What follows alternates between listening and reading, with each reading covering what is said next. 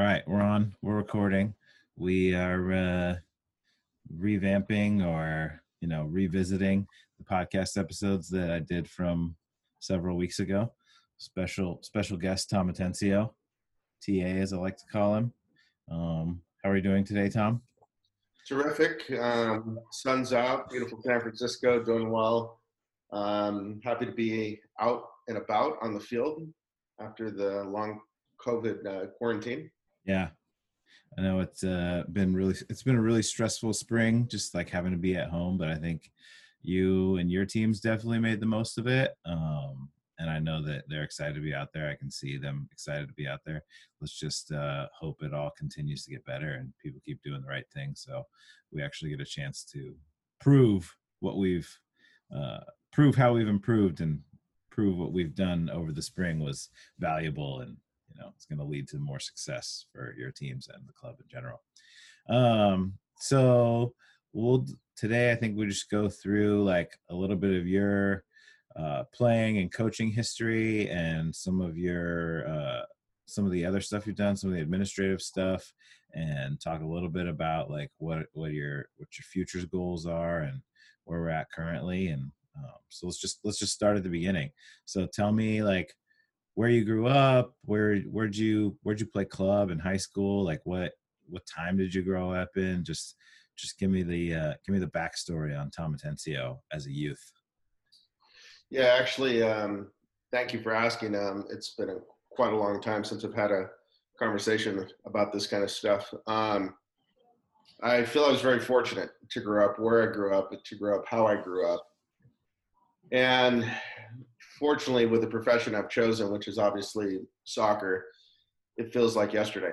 And I grew up in Claremont, California, which is not too far from where you're from in Huntington Beach. And Claremont's a college town, very liberal, and it's Ivy League level type of colleges. And fortunately, when I was growing up, academics and soccer were number one. And so I thought that's the way everywhere was until I began to venture out and realize how special a place it was. Growing up, I was fortunate at a young age to have very good coaching. I was fortunate to have great mentors that were good players and good people. Where even though they were 10 years older than me, they would allow me to play in various games. At elementary school, I attended a school called Oakmont Elementary in Claremont, and we played 2 recesses and lunch every day. And the result of that was several good players that went on to play in college and some pros. And just out of this elementary school, in 6th grade, I actually switched to a Catholic private school called Our Lady of the Assumption in Claremont. That was quite a change, going from a very liberal, open-minded public school to a here's your books and get going Catholic school. And the transition was tough my 6th grade year, to be honest. And what helped keep me stable is I never lost track of my friends and from the public school or I grew up with, even though I changed schools. And I later went on to an all-boys Catholic school called Damien. And at that time, at Damien High School, there was, on the soccer front, there was 3 or 4 high schools that were top high schools in Southern California. And one of them was Damien, the other one was South Torrance High School. And another one at the time was West Torrance High School. The Bay Area in Los Angeles had a very good reputation. And we were the other school that had a very good reputation. So the coach who started me out in junior high school and eventually coached me in high school is the same guy. And so I was very technically based at a young age. I think the training was ahead of its time. And I was fortunate because I had a head start. And when I went to Damien, at that time, high school was equally or more important than club.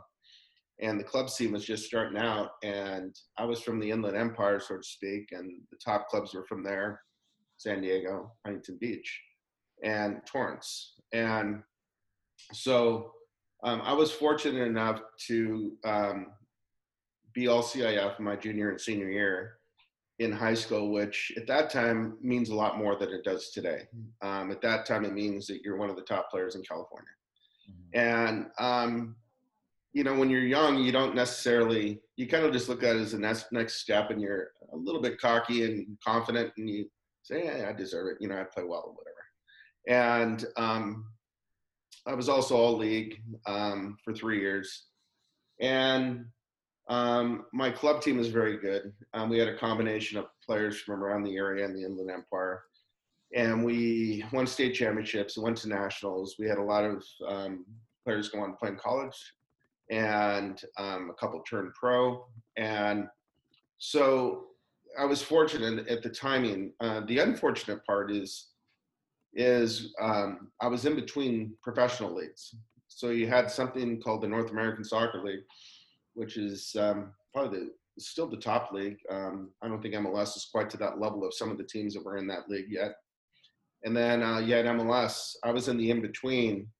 So the organization of the professional leagues wasn't what it is today or what it was then. And so I was fortunate to play 3 years professionally, but had to make a decision. After attending California State University Fullerton, I played there 4 years, and had to make a decision whether graduate school, law school, soccer. And so I went on to play 3 years professionally, and realized that there's really no future, because at that time there was not many players going abroad to play. If I was in today's market, I probably would have tried to go abroad, or I'd be playing in MLS, and I'd had a longer playing career. But I chose to help a friend after college up in Boise, Idaho one summer. He's from Claremont, and he coached me actually when I was 9 years old. And he goes, "You want to come up and give me a hand with this, directing a club?" And I said, "Yeah, okay, I'll come up for a month or so." So I'll get the club going. And I actually was still in a player's mentality. So I actually came back, and Chance, you'll probably remember the LA Salsa. And Of course. yeah. So I came back, and I played, got on with them, and planned on staying and playing as long as I possibly could, and not going back into club youth coaching. So I actually was pretty much injury-free my whole career, and then I got injured playing for the Salsa.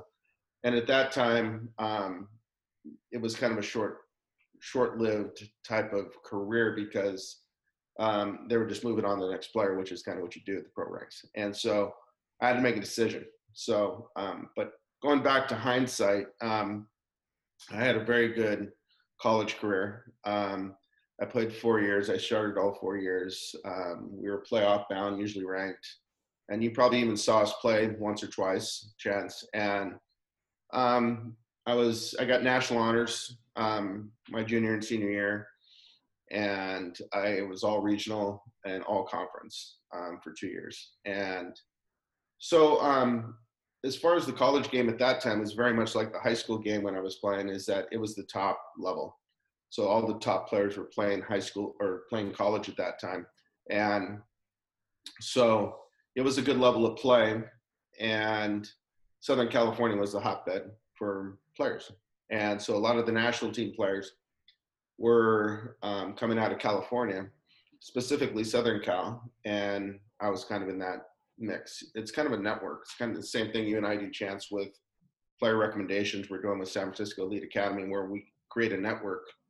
I was part of that network in Southern Cal. So if there was a pro team coming around, or if there was any exhibition games or anything, I knew I'd probably get invited into play. Mm-hmm. And so I was fortunate that way. And so it led me to making a decision. So I decided to go for a year up to Boise, Idaho, and help my buddy pursue this club he was building. And I ended up going to graduate school at Boise State while I was there. Made sense.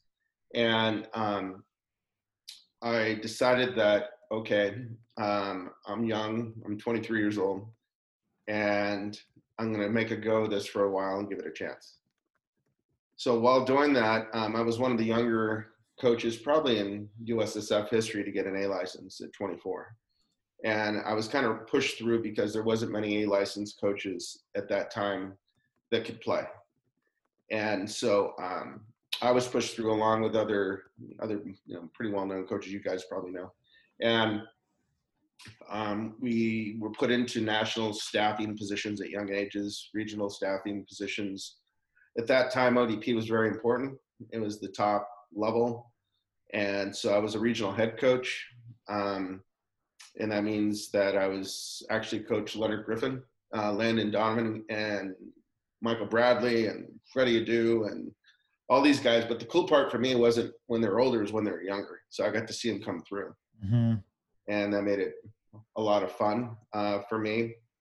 But anyways, that's kind of a nutshell version of kind of the intro. I tried to time it. I think that was like 5 or 6 minutes. You got through the whole history of your life there. I do have some follow-up questions. Okay, so did you go to Boise, come back to play, and then go back again? Yeah, so I came back.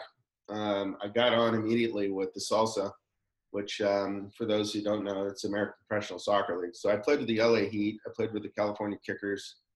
And it wasn't uncommon for me to be up in Northern Cal playing against teams like the Blackhawks or the Earthquakes. Yeah. And so those were the pro games that I went to go watch in the 90s. Yeah, so you saw me playing. Yeah. And I did a lot of exhibition stuff. I'll get to the Boise question in a second, but I did a lot of exhibition stuff. It wasn't unusual for me to play in the Coliseum or the Rose Bowl and play against Mexican professional teams. Played against the U.S. national team before the 90 World Cup. Actually beat them at West Torrance High School. Maybe Jim Millender was there. And I was actually brought into a lot of those games as a hopeful to maybe possibly get onto the national team and the Olympic team and stuff like that. Never wore the colors as a player, but wore them as a coach. But back to your Boise question. I went back to Boise and had a roommate who's been very successful named Kevin Boyd. And he was a college coach at Arizona State. He was at Cal for 13 years. And now he's up at Washington State. And we met there. And I helped get a club off the ground with a guy named Dave Goldstein, who is now passed. But he was a very good mentor for me as far as being a young coach. And there's some things that fell into place which were fortunate while I was there. One is I was a young coach, but I was put on the hiring committee for the new state director. And Bob Gansler, the 1990 World Cup coach, was a candidate, and which was unusual for him to take a state director position after being in charge of education for U.S. soccer. But everybody has their different interests, and he had an interest in coming to Idaho for a year or two. So I pushed to get him there for a month, 2 months, a year, 2 years, as long as he wanted to come. Mm-hmm. This is a great person. So after being in Boise for a few years and helping what is now the Boise Thorns, was a club called Boise Capitals before that. We won some state championships. We put several kids into college. We did really well there.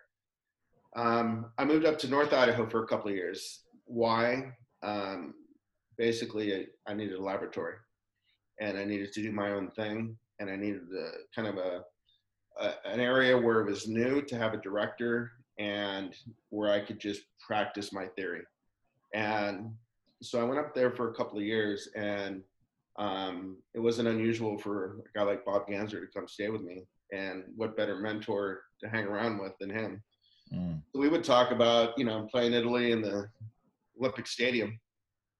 And we would talk about, qualifying for the World Cup and what they went through. And so that was good for me to hear and learn. And we did really well up in North Idaho in regard to results as well as player placement. We had one Gatorade Female Player of the Year, and we had 4 boys that were Gatorade Players of the Year for Idaho. We had several regional players for ODP, and we had a couple national pool kids, and we had several players go on to play Division One, from a town that was about 6,000 and a county that was 18,000. Okay. So that's maximizing resource. So I'm putting this together in my head, and I'm trying to like the wheels are spinning, and I'm trying to remember what things were like back then, like as a, I'm an 82 just like Leonard, so I was like early teens back then. And so I'm imagining that as well as you did at Fullerton, and like as a pro in that area where that was the hotbed. I remember every time I went to a US soccer game and there was a roster of 23, it was 10 or 12 guys from Southern California. And I can imagine like how stacked or how set like coaching stuff was and how teams were. So you go up to Boise, you still have that player mentality. You come back, you like got to get it out of your system, which I totally understand. Maybe pick up an injury, and then you can go to a place like Boise where you have some contacts and it's a little bit more undeveloped, right? And then you can put together what you think would work and like bring that sort of Southern California style and maybe like what you've learned, and see if you can put something together and see if you can make a mark from there and had some success. And then where do you go from there?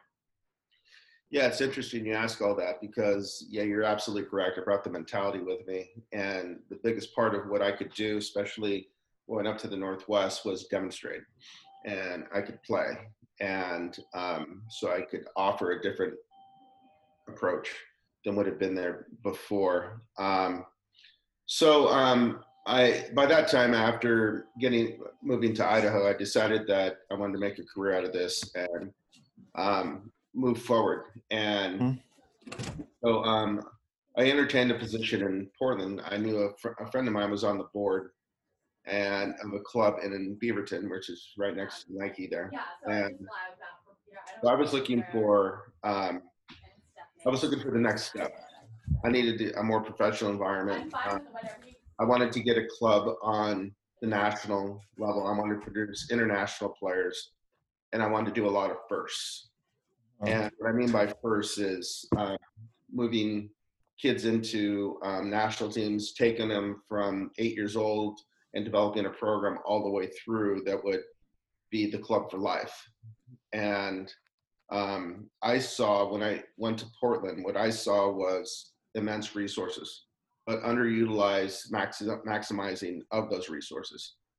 And so the facilities we had were excellent.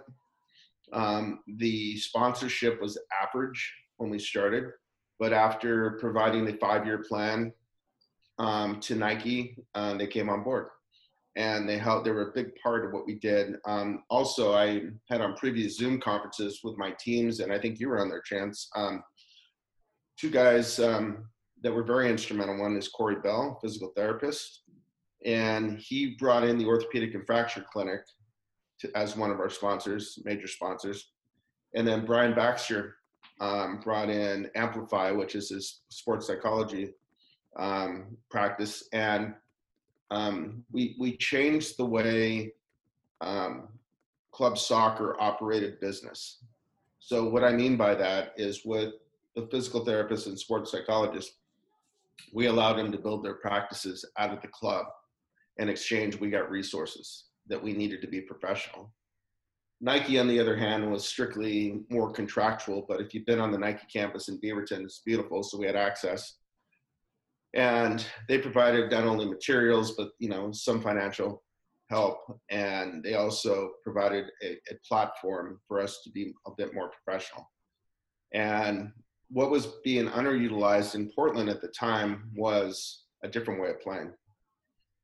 It was very structured when I first went there. It's very, in soccer terms, functional.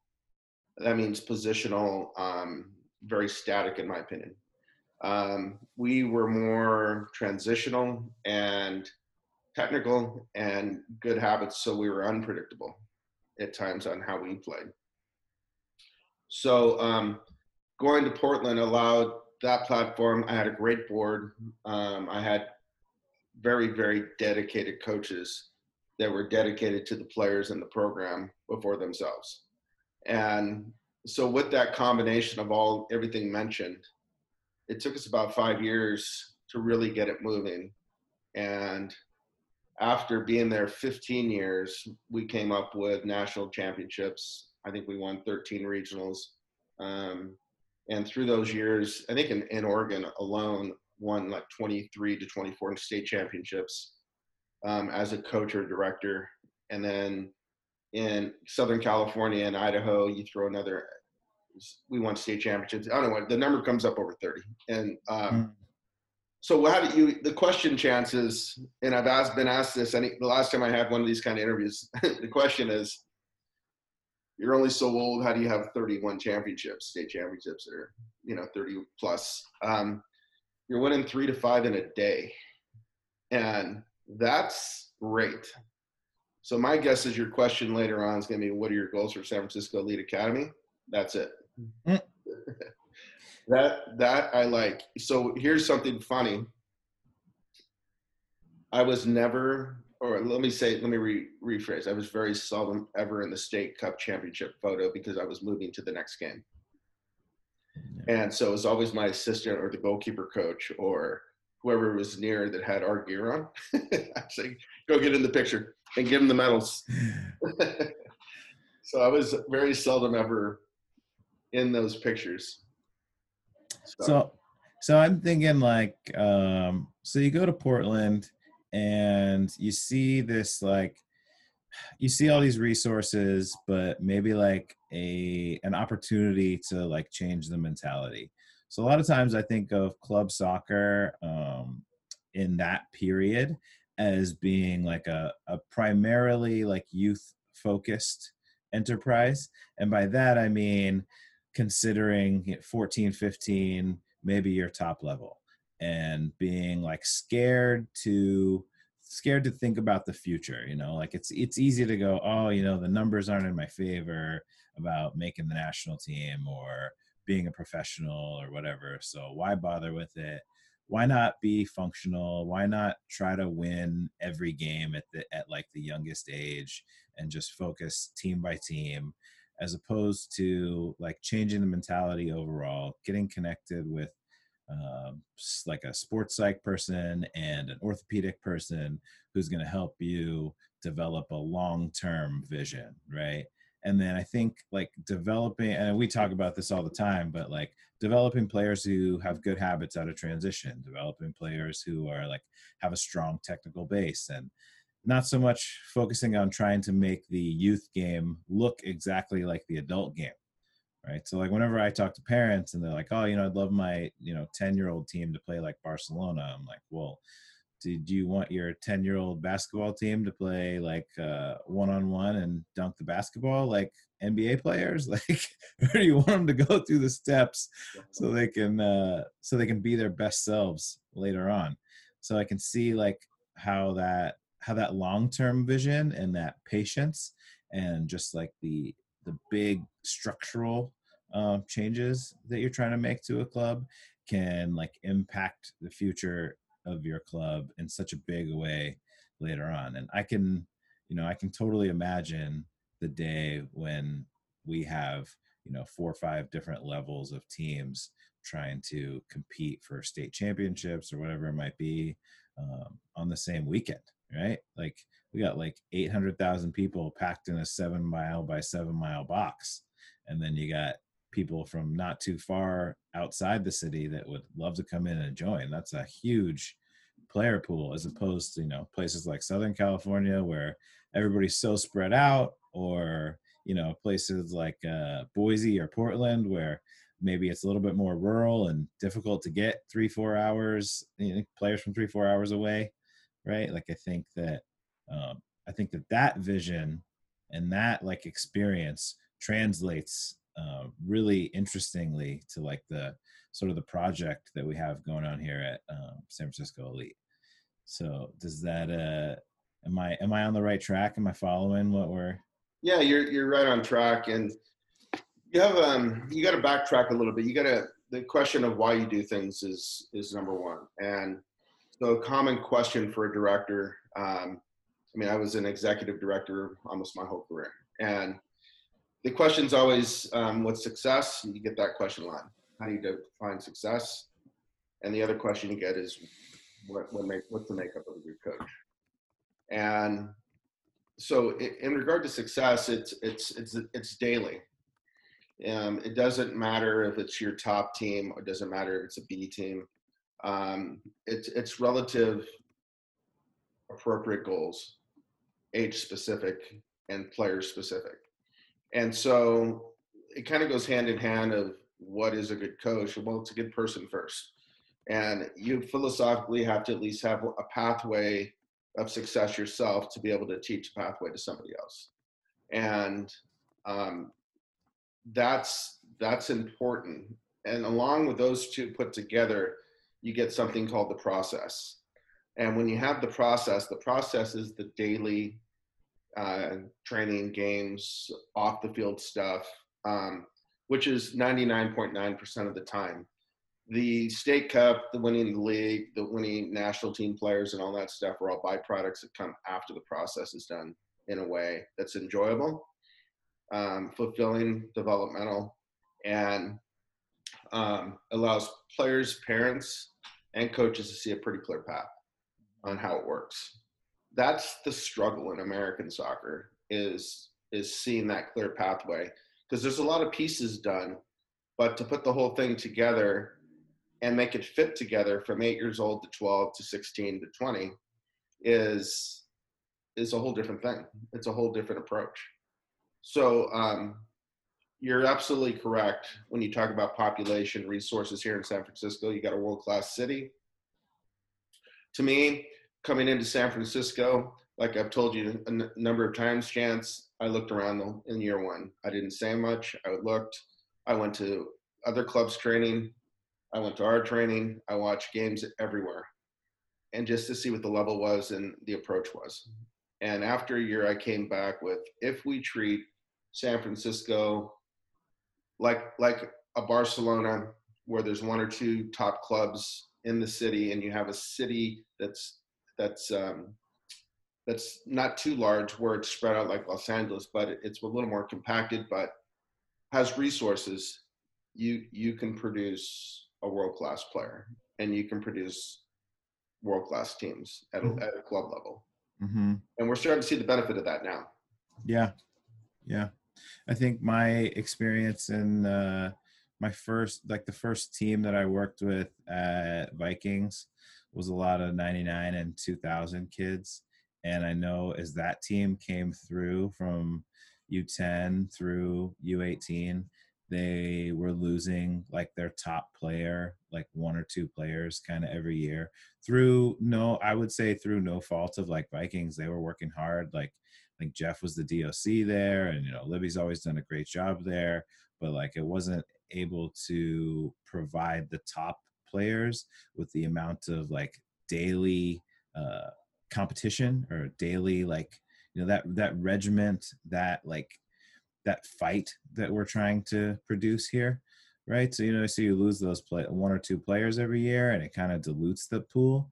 And being able to be able to create an atmosphere and be able to create a talent pool where kids are really pushed by other kids that are very good every day. Like I don't see any reason why we shouldn't be able to produce a world-class player from our 08s or our 09s or somewhere down there who still have 4 or 5 years left, right, before they get to that important level. Especially with what we're doing. It's interesting you bring that up, because I was part of something called Project 2010 with Bruce Arena, and I was chosen to be a scout for U.S. Soccer, and the goal was to win the World Cup by 2010. Kind of unrealistic, but we all went with it. So this is back in like 2001, but the program was okay, but the premise was good. So the premise was, let's take care of the top 5% of players, because they were being overlooked, because they were being grouped and herded into all being the same. Mm-hmm. And it's okay to take care of both ends. And so the top 5%, if there's a vision of what good looks like and what a level looks like and what a structure looks like and what world class looks like or nationally good looks like or even top club looks like, it brings everybody along. It allows everybody to see that. It makes everybody rise to the occasion. Doesn't mean that, you know, the amount of times we're training and what we're doing in our club is for everybody. No, it's not.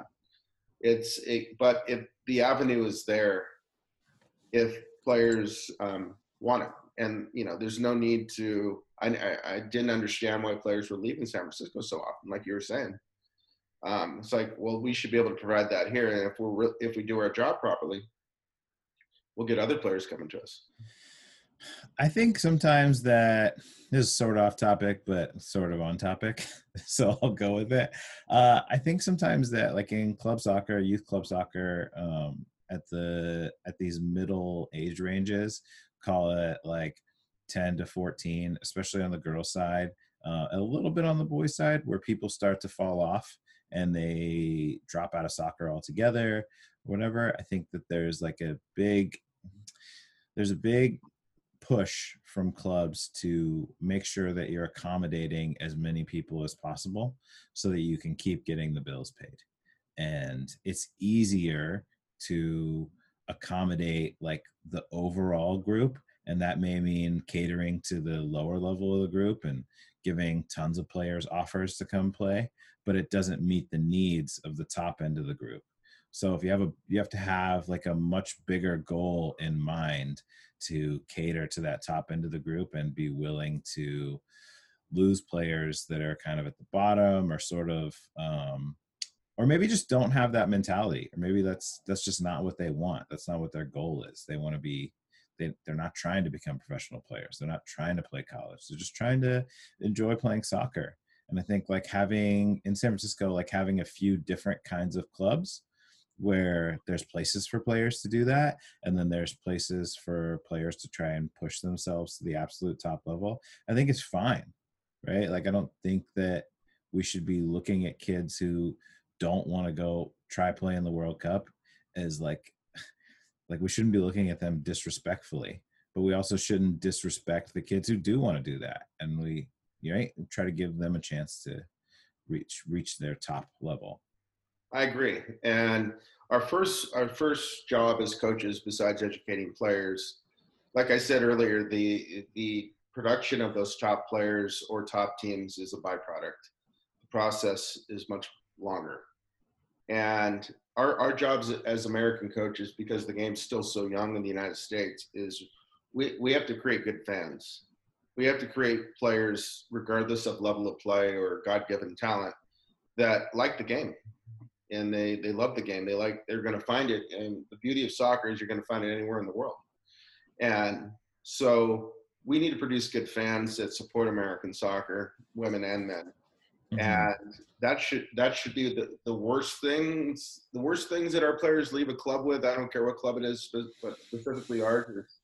They know what fitness is and how to keep be a healthy human, and they're good fans. And if they get the rest of the stuff that comes with it, so be it. That's great.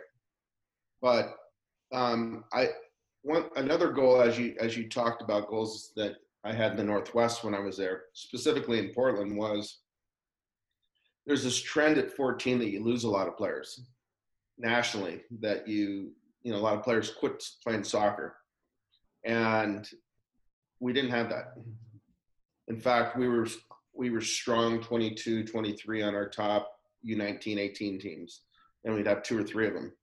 And that's a credit to our coaching staff and the culture that we created, that they enjoyed the game so much and it was realistic on the goals that were set for those individual teams that they wanted to continue to play. And that's a sign of success, as much as the wins, losses, national teams, and things like that. And so it's all relative. If your team isn't winning at 14 years old and you think that that's not fun and you just drop out, or maybe you're not in the starting lineup every game, or your parents don't have a great understanding of how you develop as players and aren't able to be as good of fans, or you just don't have that ingrained soccer culture in your life, right? Then I think it's easy to drop out. And it's so interesting how players at that age are like so far from their fully formed selves.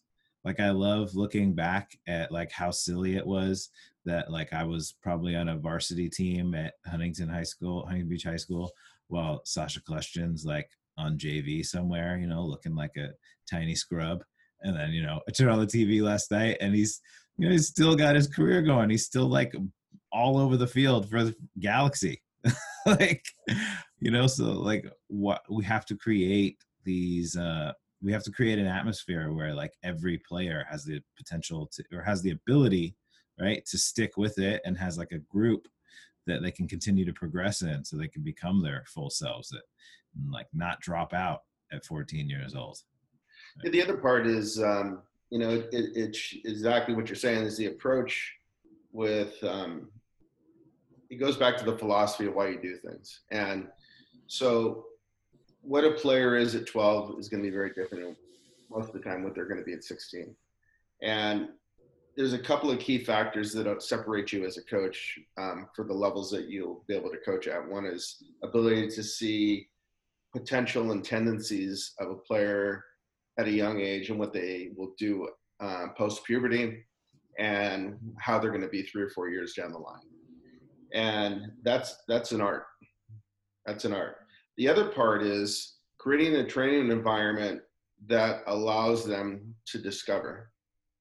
And you mentioned transition. Well, that's the key, is discovering how to transition both in the attack and defense. And so that allows players to flourish and allows you as a coach to observe and see the next steps, because I'm sure you get it. I get it all the time, weekly, and I'm sure most coaches get it. What do I need to do to improve is what you get from players. What do I need to do next? And my answer to a lot of players is you're doing it. Yep. And you don't need private training. Self-motivated players are the ones who are gonna make it. They depend on themselves. Yep. And have good people around them at very important times when they need guidance. And that's at that 13 to 18 range is when you start to need guidance. And that's what we're doing.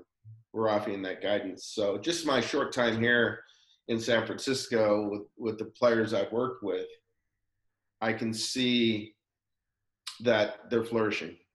They're benefiting out of it. And they're enjoying the game. They love training. They love the game.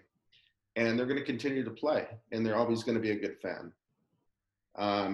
That's success. Mm-hmm. Totally. So in Portland, you're having great success, doing really well. And then I know you've been part of like all these ODP and national, regional, and state stuff. But so tell me a little bit more about how you got into U.S. Club Soccer's national board, and how the impact that you think that had on you, maybe as a coach and as a director, or maybe like the impact you had on the organization, if you think it's notable. Yeah, these are great questions. This is stuff I've never talked about, to be quite honest, not very much. And yeah, let's start out with, we'll probably just, if you want to go chronologically, I'll start out with ODP. The way, if you're not familiar with ODP, everybody, it's Olympic Development Program. And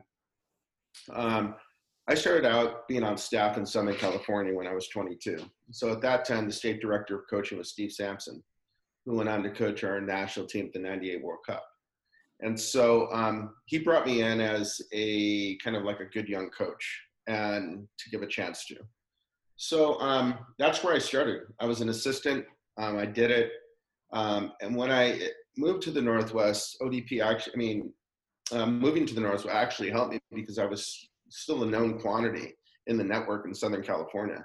And so I was quickly brought in to a regional level at 23, 24. And this is kind of a funny story. I was the second assistant on the 1982 regional team for the boys, which is the Landon Donovan, DeMarcus Beasley age group. Okay, so check this out.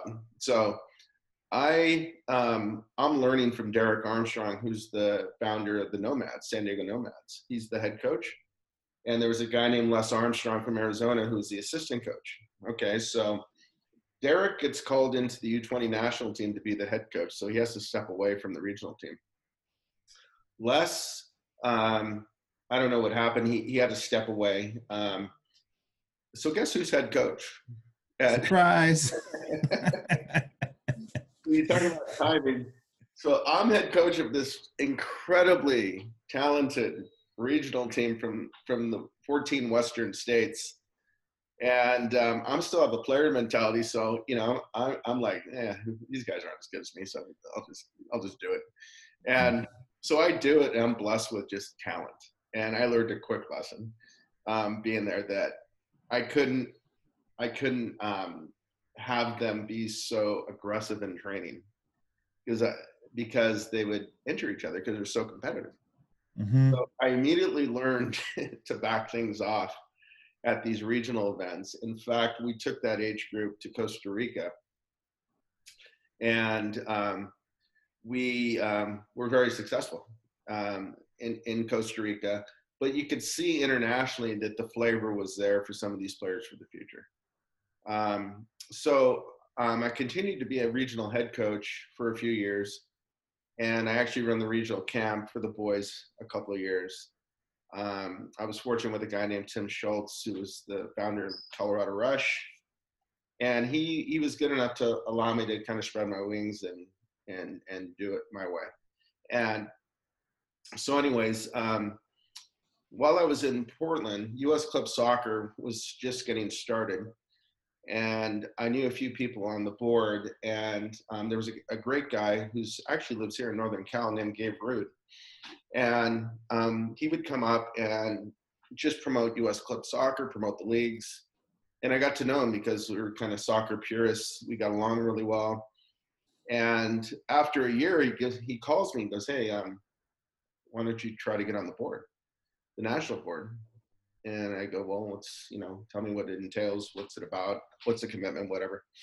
And he said, and I kind of I also asked the question of why me? And he says, just go with your kind of what you've done with your club and your kind of outward thinking on soccer in the West Coast and how to promote it. And I said, okay. So my counterpart is actually a great guy who's here in Northern California. It was Sean Blakeman. And he's down with Los Gatos now, but he was with SAC United for years, and he's on the NorCal board. So we were counterparts for 9 years. And my impact with U.S. Club Soccer was the board at the time and things that were going on. The U.S. Club board was very positive, but a lot of it was Midwest, East Coast oriented. So Sean and I brought the nationals and different ID2 programs out west. And so this was when everybody who was really good had to go live in Florida, right? That wasn't ID2, that was US Soccer. But yeah, that's when that was the live-in at Bradenton. Okay. Yeah. And so what we were doing was we asked questions like, why is ODP still pay to play? Why, as you get better, why you pay more money? And so the IDT program was created to get rid of that. It's a national selection process. So I didn't create that. That was in place before I got there, but I was in support of it. But there's something called PDP, which is very good here in Northern California, that we promoted nationally. But Northern California is by far the best PDP program in the country. And so the progress was to try to get the Western United States represented by soccer population as opposed to state boundaries. So that makes more sense. So nationwide, you can start to see that soccer populations are what U.S. Club does, and now they're being copied by everybody. So that was important. I had some impact on that, but a lot of that was going on before I got on the board. I just helped kind of push it forward. The other things, as far as the U.S. Club Board, was things like insurance, how much it is, what's being covered, club-based support as opposed to coach-based. It was club-based. That means helping out managers, administrators, showing them how to raise money. The Players First GC now, that was something that Kevin Payne brought in when he became the CEO. And that was something I was a part of at the beginning. And the reason I'm not on the board anymore is because there's a bylaw that says that if you're from the same state association or from the same state, you can't be on the board. So when I moved back to California, I was up for election and I had to step down. So a great guy named Eddie Henderson from Washington took my place. And so, would I ever run again? Yeah, maybe. But Sean's still on the board, Eddie's still on the board, and they're doing a terrific job, so I have no complaints. It's interesting. Tell me a little bit more about ID2 and like your experiences with ID2 and sort of what they're doing. I feel like when I explain that or when I mention it offhand to kids, they don't really understand it like everybody understood what ODP was when I was growing up playing soccer in the 90s. That's interesting because I was on the board when we got our Olympic development program sanctioning for ID2. So that means you're sponsored by the Olympic Amateur Committee. And so ID2 is the national organization for U.S. club soccer for identifying players. So PDP is the local identification process. So in Northern Cali, you have PDP, which a lot of our players are involved with. I think there's 26, 27 from SF Elite. Mm-hmm. ID2, when you get selected, we had a player selected last year from SFEA to go to ID2 in San Diego. It's bringing together all the players with the ECNL and NPL, all the best players together, and putting them in a training environment where they're seen by national scouts. And so the biggest difference between ID2 and ODP is the cost. The only cost you have for ID2 is your transportation to the venue. Otherwise, everything is taken care of and is sponsored by Nike. And so that's what ID2 is. It's the identification process for U.S. club soccer. Do you think that it's good enough now that the big organizations that are, capable of monetarily sponsoring significant parts of it, like see the long-term value in it? Like they see like, okay, this is a program where we're going to get to see the next Christian Pulisic like early on. So there is a value in like shelling out a ton of cash for this and develop and, getting like putting a whole bunch of resources towards it because there's a potential payout. Yeah, I mean, I think it's a terrific question because just looking back, I've been on the national staff with boys and girls for ID2, and I've been on the ECNL national staff, and I'm able to see kind of how it works as opposed to just seeing it in theory in a boardroom. And I had a great position, and I was fortunate to be the head of delegation when we took the boys under 14 ID2 national team to Spain. And the kid you mentioned was on the team, Christian Pulisic, and several other guys that have turned pro now were in that group. And it put him on a platform to get international experience outside the national team at a good level, which is what kids need. So we don't have the fortune of being able to, travel by train 3 hours and play Portugal if you're from Spain. You can only play Mexico so many times, and it's a little bit of a ways to get down to Costa Rica. So the ID2 program allows players to have that experience. And then when they go into, whether it be like what Christian did, where he went over to Dortmund, they have that international flavor already. They kind of know what to expect. And so there's a lot of education that goes on in those international trips that we take. I was not coaching when we were in Spain. I was head of delegation. So what I got to do, I was basically scouting with the with U.S. Soccer Scout Carlos Juan Carlos Machia, and he and I were just watching players and discussing who we thought could be in the next pool of national team U17s. And so that's what it does. It just brings like-minded players together and lets them do their thing, nationally and internationally. Got it. So we talked about like all your experiences growing up, kind of like how you got to where you were, like a little bit of your pedigree. So now here we are in San Francisco. We've got San Francisco Elite Academy. We're working really hard every day. You can see in my background, we're established 2014. Mm-hmm. So not a very old club, but like we are, we just started with the youngers a couple of years ago, so we have more players coming through. So what, as the director of, what is it, coach and player development right now, what are your goals? What are your goals for like SF in the future? And like for like just generally to get like youth development like up to a like world-class level here in San Francisco? Yeah, it's a great question and a fun question, to be honest.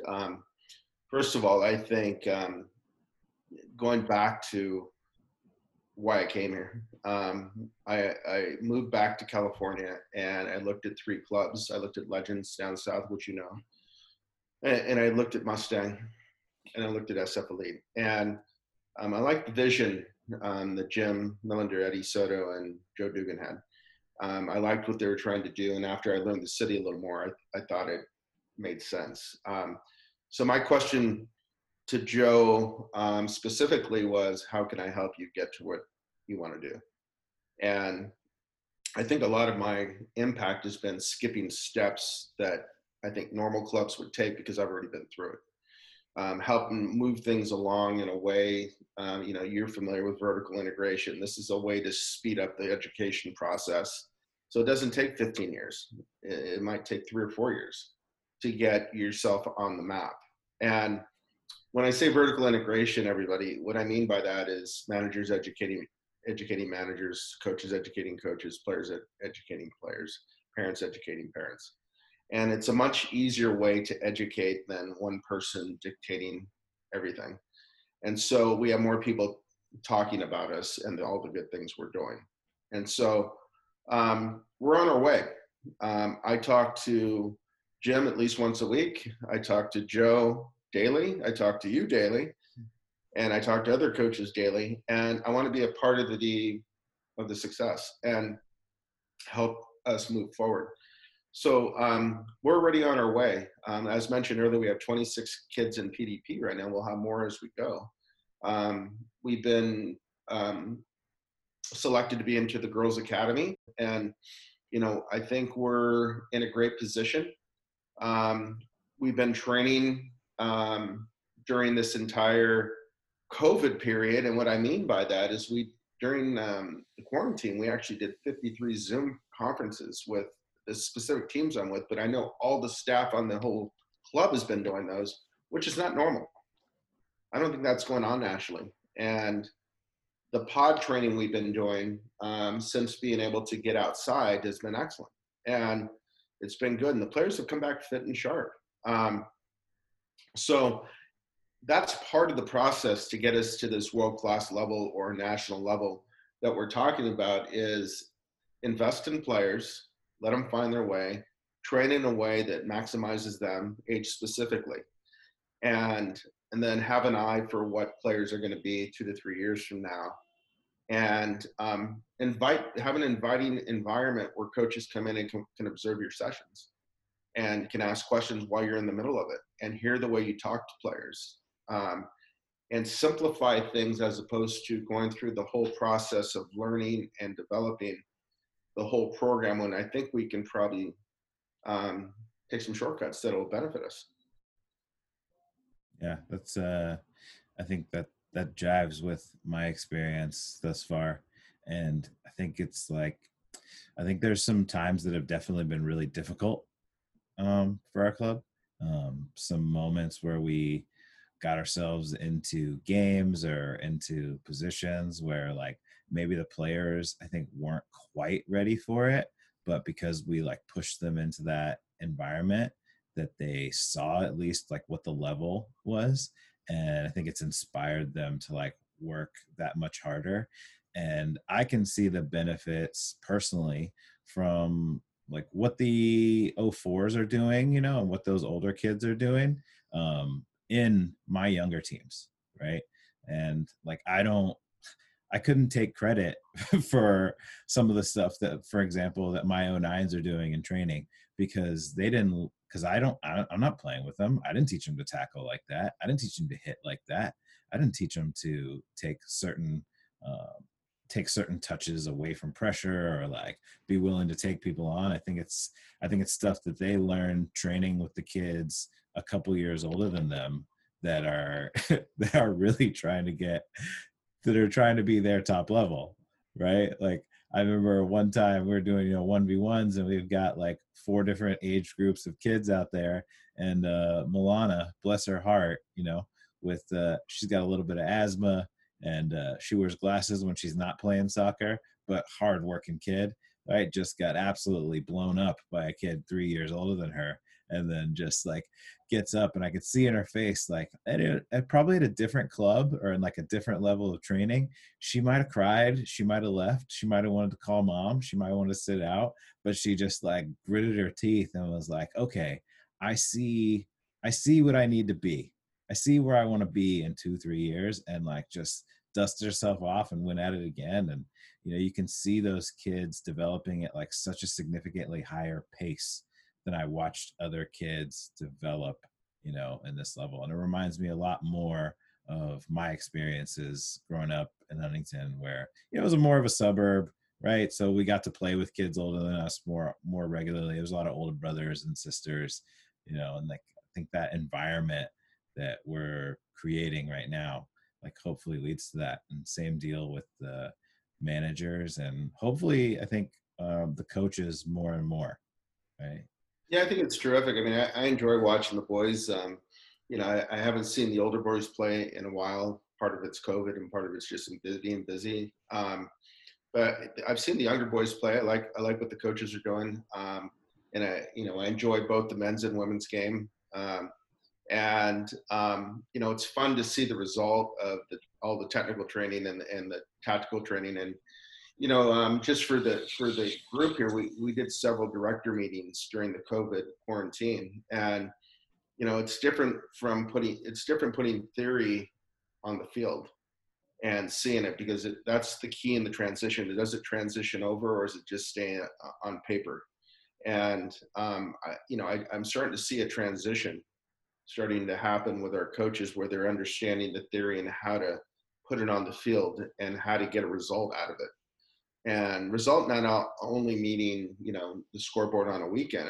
I'm talking results just daily. You know, what do you want out of the session, and how does that session fit into the next session, and how does this year fit into 3 years from now, and what do you want to see? So the question always, chances, same thing we've talked about, is you got to know what you want to see on the field before you can start training and doing things. You got to know what you want it to look like.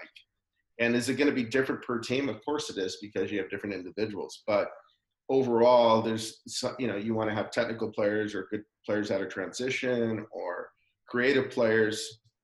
You know, it's going to go team to team, player to player, on how it looks. Mm-hmm. But if that's your goals, you'll maximize that as a resource, and that's the way you'll train your teams. Yeah. I would love to see in the future, you know, Nighthawks and SF City playing 25 game schedules throughout the year, right? And like playing on Saturdays, and us being able to go watch them at Kezar, and us developing players that we know can go to college or play for a first team, even like in the area where they grew up, and maybe make a decent living and coach a little bit on the side, right? At a good level, or even expanding the NWSL. And but until that happens, right? Like we still, you know, we're coaching for like the competitions that we have right now, right? We're coaching for those, Yeah. and we're coaching to get players to where they can go right now. So like you bring up a the point about results. So I always think of Bayern Munich versus Borussia Dortmund and their media departments. Bayern always says they want to win the title every year. Like that's the absolute minimum. So they're looking past the title, past the, you know, the Bundesliga title. They're looking at the Champions League, right? And coaches are getting fired for winning the league but not doing well enough in the Champions League. Borussia Dortmund, a little bit behind them in terms of economics and maybe like just overall players, right, in their group. And I think that sometimes they're afraid to say that they want to win the league championship, and it's a big coup whenever one of their coaches says, yeah, our goal is to try and win the league this year. So put your money where your mouth is, Tom. What based on like what SFPA has done thus far, we don't have to mention the boys side because you're not exactly coaching there, but like what are your goals for the girls side thus far, and what's the basis for which you're setting those goals if you claim for them to be achievable? Yeah, that's a great loaded question. And you know, right now I just want to get back to team training. Same. So we're in the pod phase still, and hopefully when we start to get into phase 3 and 4 coming out of this, we'll be able to train as a team. Goals for the girls side, that's a great question. One would be to be more technical and creative than the top opposition here. California is such a hotbed for soccer that if we're being technical and creative here, we'll probably do that nationally. So we have a measuring stick every weekend when we play games. So that's would be one of the goals. 2 is retention of player. That's important. That's part of success is players wanting to come back and play. 3 is, you know, top players recognizing what we're doing and coming in from other areas. And that's already happening. And they want our training environment.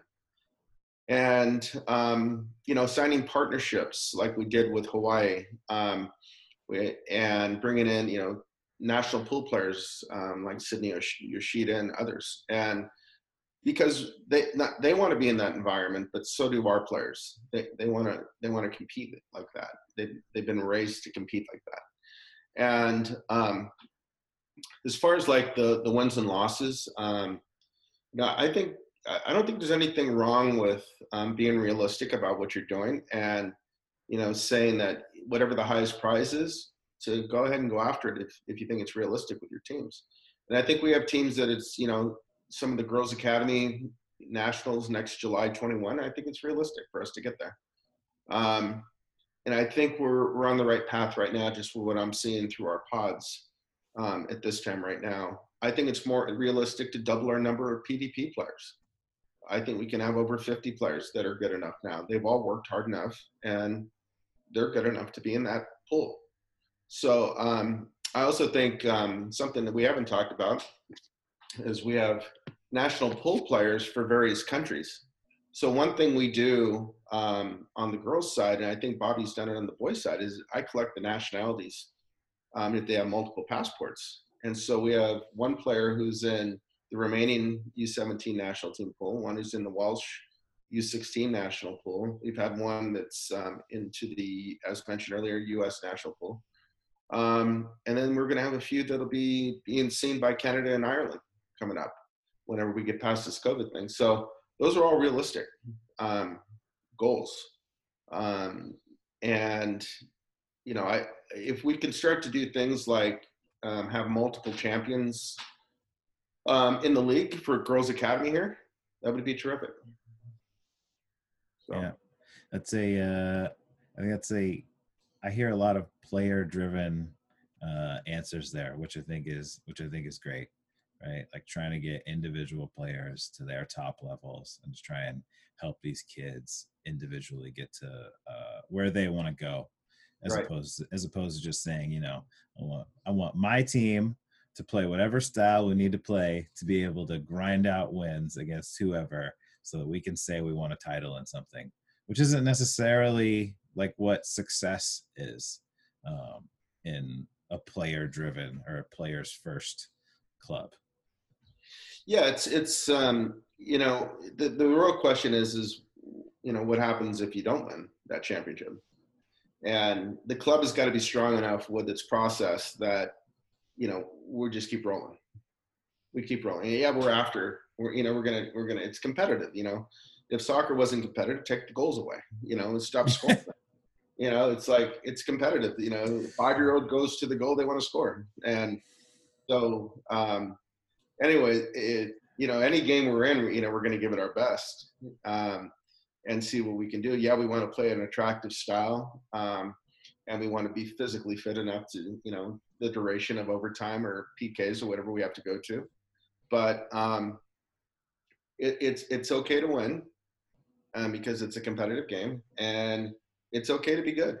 Yeah. And I don't think there's anything wrong with a player maximizing themselves. No, I think it's interesting that you say that, because I think back on the 04s and 05s both being at that whatever it was, their regional championships last year, and you know the 05s doing really well and the 04s coming very close and not quite making it to their goal, right? And then watching how the 04s have been training since then, and just like seeing the fire in their eyes, and like how that minor disappointment, rather than demotivating them, like absolutely has like pushed them even further, even harder, to become better. Yeah, it's So interesting. It's because you always know when your teams are starting to come around when they ask certain questions or make certain statements. And one of them that 04 team has done is, you know, been very open to adding players that are going to help them. They're not, you know, in danger. They're not scared of, you know, their position being taken, or they want to work harder to keep it. And they realize that they might need one more ingredient to put them over the edge. And I know how motivated they are. They've come back from the COVID quarantine very sharp, every one of them. And I'll say that for a lot of the team, you know, the players I've seen out. But specifically them, you know, they're motivated just, you know, to maximize. And you know, I think the Girls Academy was necessary, you know, for them in the 02-03 age groups to be seen on those national showcases. So really true. yeah.